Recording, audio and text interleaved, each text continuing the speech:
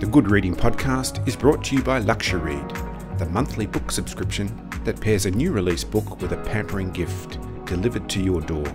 There are new books every month and 9 genres to choose from. Why not spoil yourself or give the gift of a LuxuryRead subscription today? Visit luxury.com.au to find out how. I can tell you when it all started because I remember the moment exactly. It was late and I'd just finished the novel I'd been reading.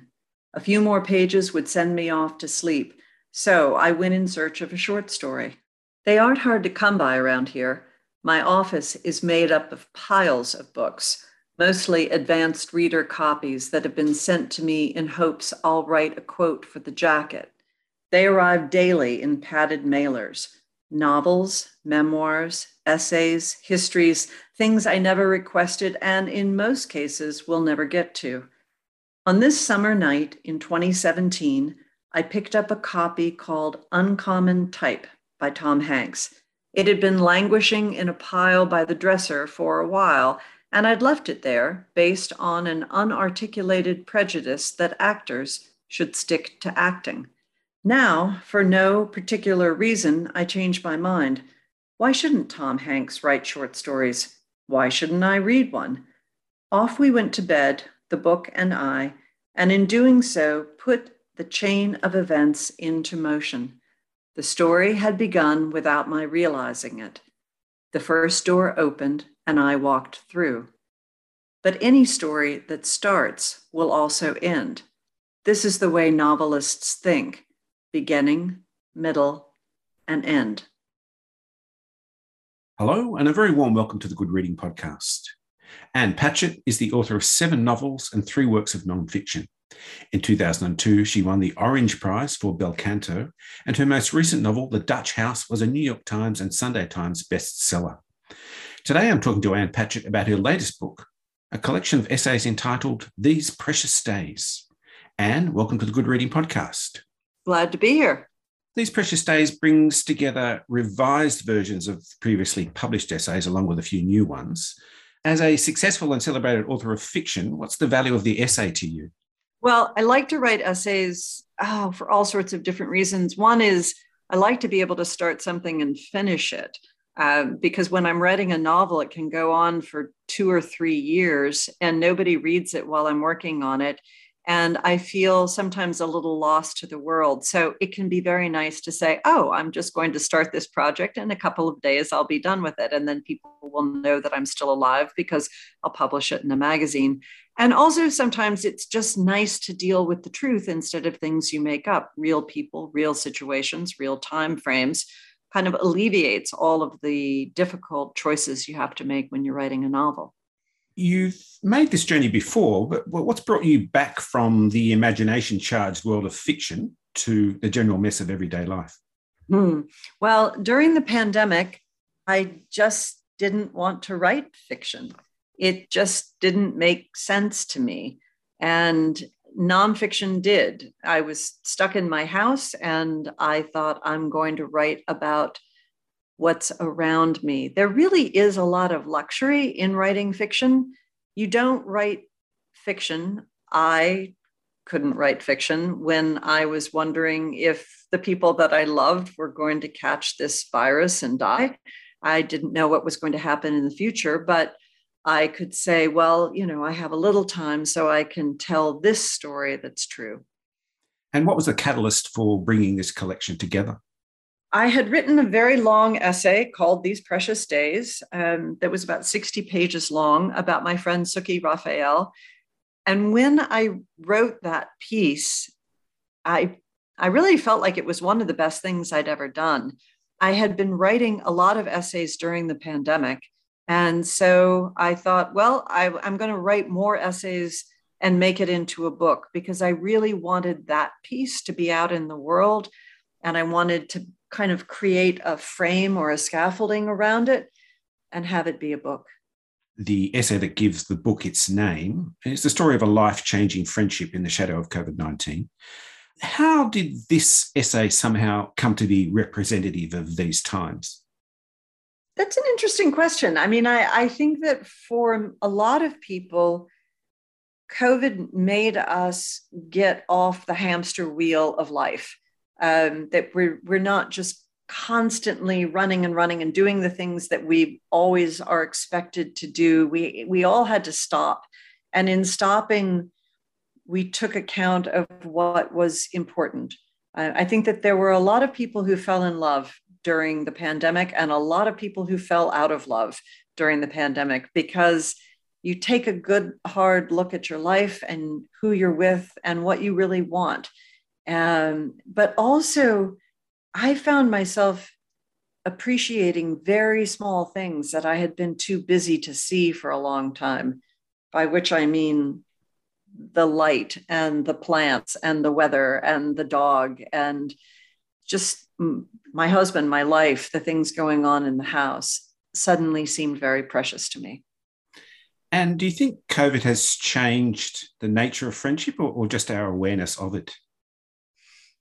I don't think it changes the nature of friendship, but maybe it moves it to back to a more important spot.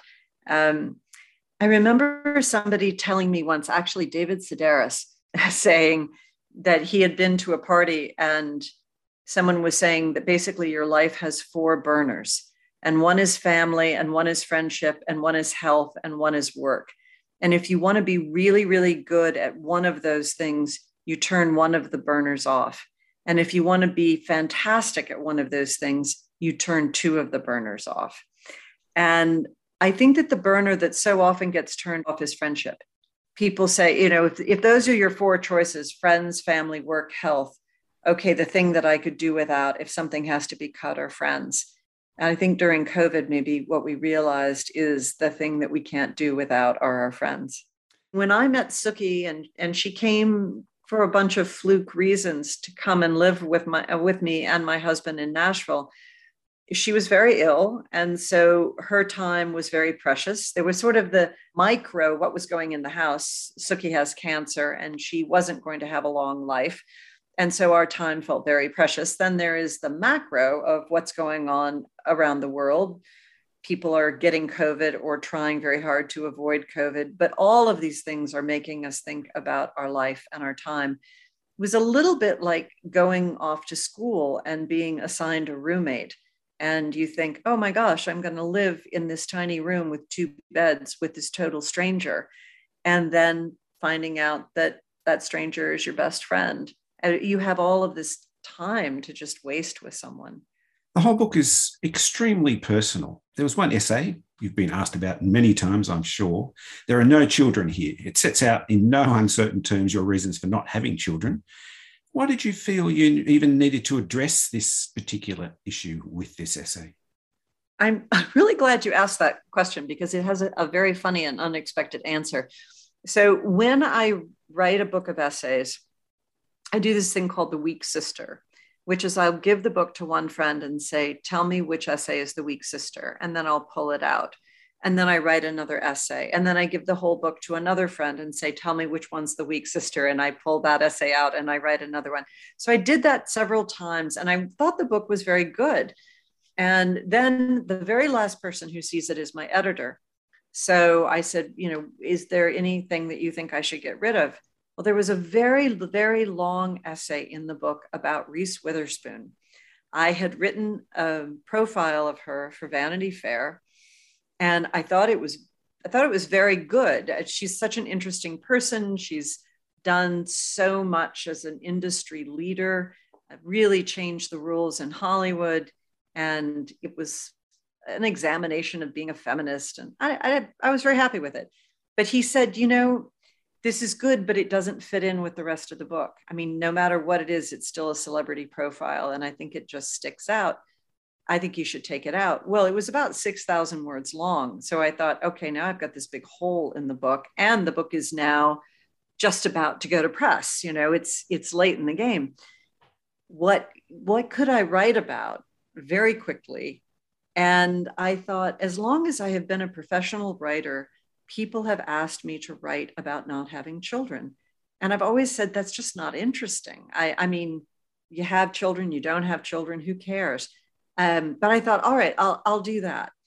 And I felt like I wrote that essay in 20 minutes. I mean, I felt when I sat down to write it, I had so much to say that I'd never realized I had to say on the subject. It really was a case of something writing itself in a way that I've almost never experienced.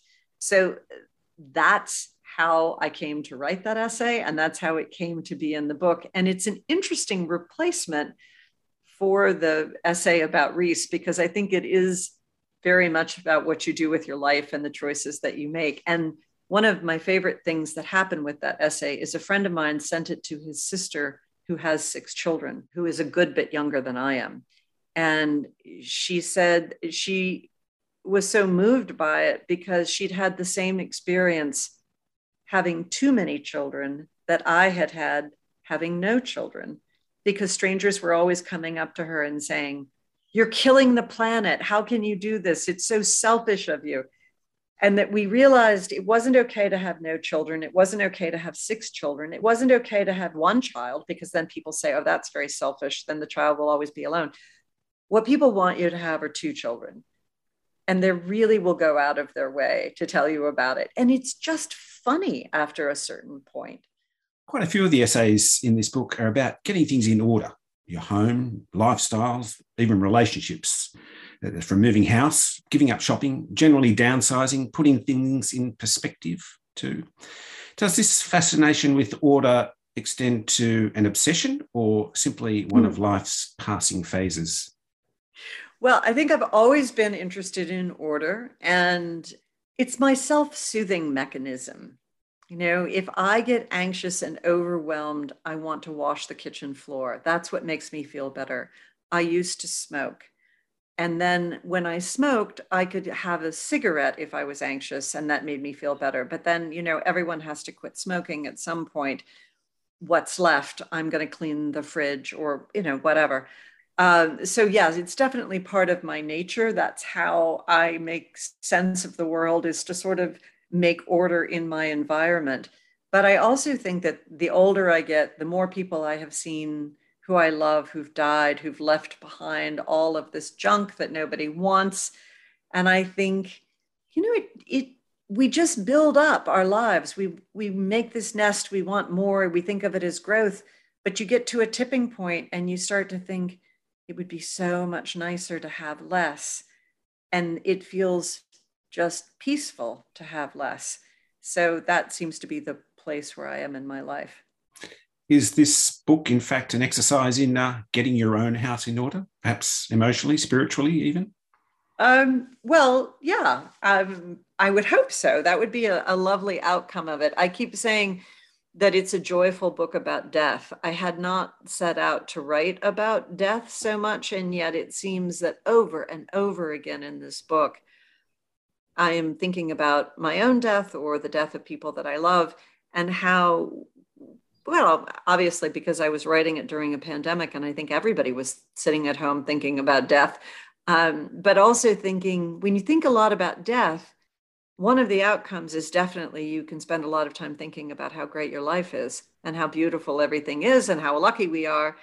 And so it became my joyful book about thinking about death. The book also involves quite a lot of excavation, if I can use that word, and even dissection of past events, experiences, friendships. Somehow they seem to flow quite naturally from your pen and your voice. But to see everything in retrospect, was that an easy process? Well, I'll tell you, it is easy as a fiction writer, because I always say writing fiction is hard. It's really hard for me. And so when I'm writing things that are true, all of the things that I find hard in fiction are basically already solved. If I'm writing a novel, I have to figure out who the characters are. Well, okay, in an essay, you know, because I'm the character, and my mother and my sister and my father, those are the other characters. When does it start? When does it end? It makes perfect sense what the arc of the story is going to be, because it's based around an event that actually happened. You know the place, you know the dialogue, you know how people sound. So all of these pieces of the puzzle that I struggle to figure out when I'm writing a novel come to me very naturally when I'm writing nonfiction. So it's a bit of a holiday. It's a relief. I was struck by a phrase in the chapter called A Day at the Beach. We mean to seize the day, knowing there are a million things to stop us. And I wondered, as I read these precious days and pondered the ideas within each essay, I wonder what the sum of these ideas was. Is this a manifesto, a philosophy? I wondered if I was about to read the world's most detailed last will and testament. But how would you like these precious days to be received? It's funny, I don't really think so much in those terms. And also with an essay, it's so different because you're writing one at a time. So I'm writing something that interests me. I'm thinking, I've always wanted to write about my husband and his flying the plane. And I want to write about my friend who runs the homeless shelter. And I want to write about my childhood best friend. I'm not thinking thematically. I'm not thinking, will these add up to a whole? And in fact, when I put the book together, there were so many more essays, but they didn't fit for one reason or another. So I take them out. I don't think it's really up to me to say what anyone should get out of it.